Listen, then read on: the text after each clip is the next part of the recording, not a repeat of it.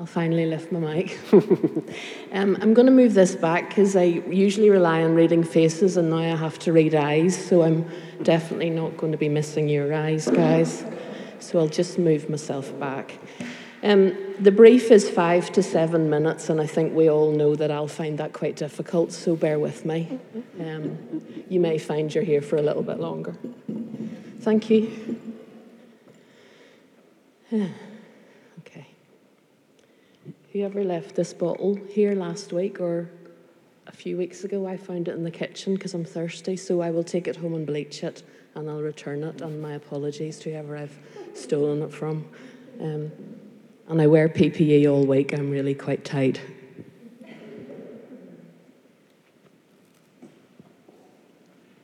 Okay. It's such a privilege to stand before you. It's many months since I've stood here and spoken to you, and that was in the pre-COVID world.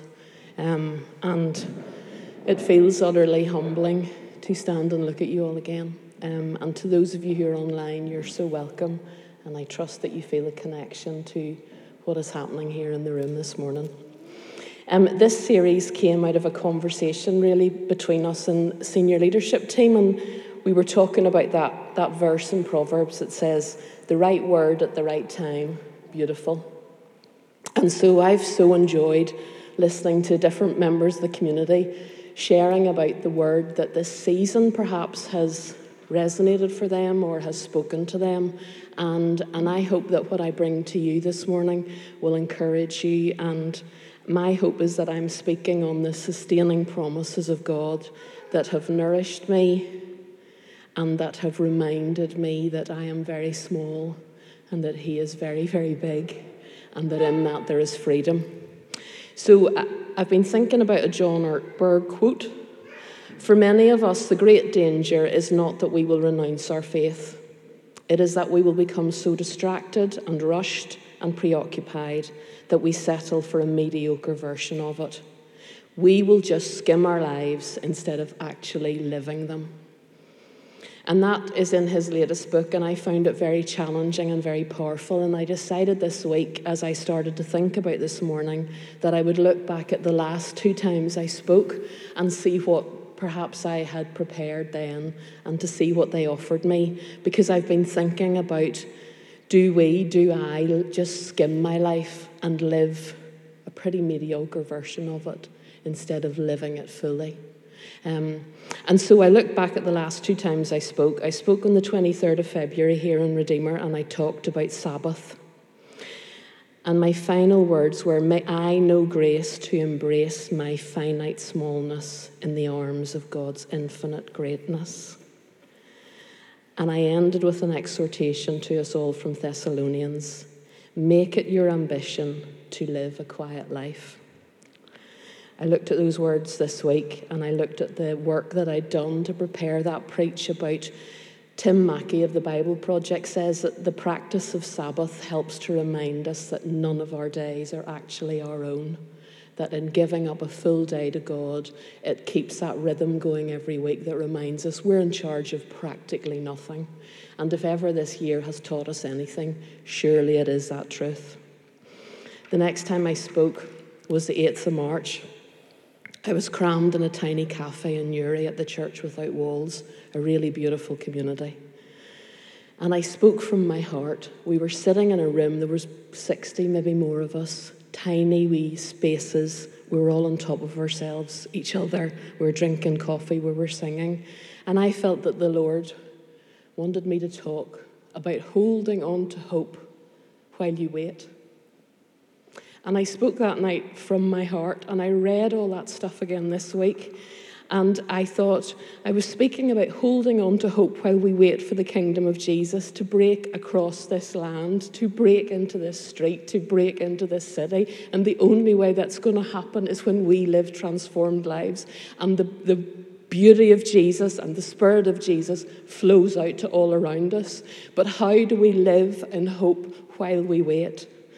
And I talked that night about how joy, true joy, the joy that I believe is from the Lord, comes from not pretending that everything is fine, but by holding truth and hope together.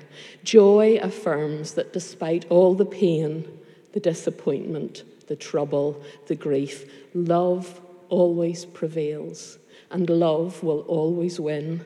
And I spoke that night of how the joy of the Lord is my strength. It is my intentional decision on a daily basis. And I look back at those 2 pieces of work that I did in February and March, not knowing what was going to come, not knowing what we were going to live. And I was humbled this week before God, saying, you were getting me ready. You were giving me words that I would hold on to and cling to in the world, the very bizarre world that we are now living in. And so I wonder, and I encourage you, that if you journal, go back and look at your January and your February journals. Go back and look at what you were reading and what you were thinking about. Because it suddenly occurred to me this week that the Lord was preparing me and preparing us, or those who I was talking to, about holding on to hope and about remembering that we're in charge of practically nothing. Practically nothing. And there's something beautiful in that. Tim Mackey, that guy I love from the Bible Project, he says, tragedy crashes into our lives and reminds us that we are not the masters of pretty much anything. I want to talk about what happened then for me personally in terms of COVID. So as you know, I work in the NHS in mental health, and I love the NHS. I'm immensely proud of it. I've worked in it for 36 years. But I own it. I own that we are not 21st century ready. And so COVID has forced us to come, in terms of mental health work, to come kicking and screaming into the 21st century. We now have a very groovy website. We have downloadable resources. We have podcasts. We are all over it. I have loved it. But we were used to, if you came into our clinic in February, we handed you some paper to go and read. Now we give you a website link. How amazing are we? So COVID has trailed us into the 21st century, but leading a team in mental health in COVID has been very, very challenging and very stretching of me. Anxiety is in the very air that we breathe every day. Family life is not pretty in Northern Ireland. I don't need to go over the statistics of domestic abuse, of murders of children, of harm, of suicide in the last 9 months. But we should be dysregulated and distressed at the state of family life and the state of children's lives in our cities. And as a people of Jesus, we need to think, what are we doing? How are we living transformed lives? So work became very, very difficult, very, very challenging, but also kind of exciting. I do like a challenge. My personal life changed in that I have elderly parents, and so for the last 9 months I've been doing pretty much everything they've needed. And when your 84-year-old mother gives you her shopping list in the middle of a pandemic where you've got to queue to get into the NHS shopping hour because you get in early and it's not so annoying, and on her list is Brasso, you think, Mum, we're in the middle of a global pandemic. Your brass ornaments can wait.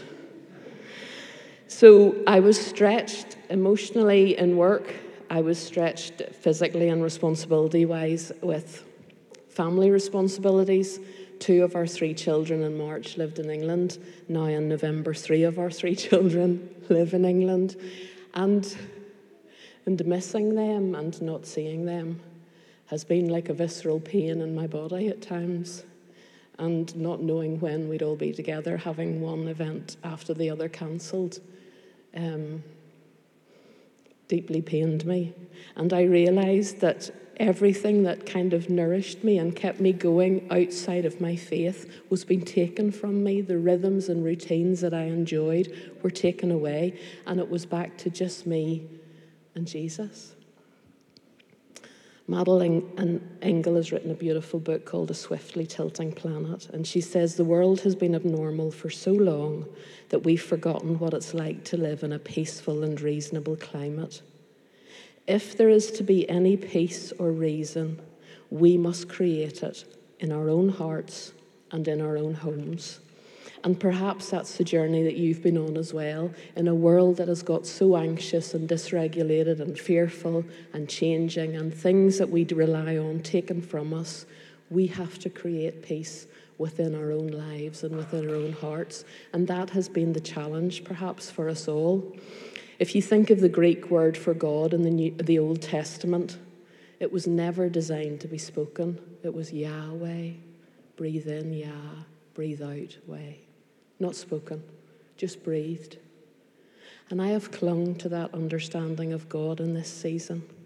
In a season when we've been reminded that breath begins and ends our lives. Our first breath is how we come into being, and we take our last breath and it's over. And perhaps what we need to be doing when we breathe every breath is saying, Yahweh, God, Jesus, be near. The two verses that have sustained me throughout this season have been Psalm 46, verse 10. Be still and know that I am God. I will be exalted among the nations. And the other promise that is my go-to is Lamentations 3:22. His mercies are new every morning. And when I looked and did some soul work over the course of COVID, I realized that I loved be still and know that I am God when I chose the stillness, when I was in charge of the stopping. I found that a really comforting verse. But when I realized, what I saw in my heart was that when stillness was put upon me, as it has been in this season, I railed against it, I fought it, I gave off about it, I got fed up about it, because actually I still want to be in control. And really the peace and the joy comes from knowing that we are not in control. And so be still and know that I am God. I will be exalted among the nations. That is a beautiful promise. That is a sustaining promise. But the stillness comes sometimes when we don't choose it. And as someone who has struggled with anxiety at periods over my life, over the course of my life, I love that verse in Lamentations. His mercies are new every morning. And how I've made sense of that verse for me, and I offer it to you, is that I simply need to live today. I simply need enough for today, because tomorrow his mercies will be new. And I can't spend today thinking about tomorrow, because his mercies will come and they will come and they will come. But I won't know what they are until I need them. And so I have tried over the course of this time to daily breathe Yahweh, to focus on the fact that he is in charge and he is in control, and all of this stuff that is happening in the world is beyond us, and we don't need to sort it out or control it. We simply need to breathe in and breathe out Yahweh. We need daily graces, and in a world that we have lived in for the last 9 months, and I would imagine we'll live in for quite some time yet, perhaps the challenge for you is to learn to breathe in and breathe out, see God in everything, above everything, and in everything. Ryan talked about hope there just at the beginning, and I kind of want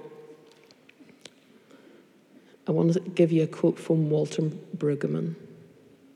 And maybe it'll resonate with some of you. It has resonated deeply with me. Real hope comes only after despair. Only if we have tasted despair. Only if we have known the deep sadness of unfulfilled dreams and promises. Only if we dare to look reality in the face and name it for what it is, can we dare to imagine a better way. And I don't know in this season what sadness or what grief or what loss or unfulfilled hopes that you have walked in. But I would encourage you this morning that hope will now come, but it only comes after despair. And we have to name it and own it and then move into it. Hope is subversive precisely because it dares to admit that all in the world and in our lives is not as they should be. And so I choose And I'm inviting you to choose to hold out for, work for, create, prophesy, and live into something better. For the kingdom to come, for oaks of righteousness to tower in this city and in our lives, for the leaves to blossom and bring healing to the nations, for swords to be beaten into plowshares, for joy to come in the morning, and for redemption and justice to come in our lives and in the lives of those around us. Those are the words that have sustained me in these seasons, in this season. I trust and I hope that they will bring sustenance and nourishment to you. I invite you to cling to truth and hope, because in truth and hope there is true joy, and I trust that that is yours in these days. Bless you, Redeemer.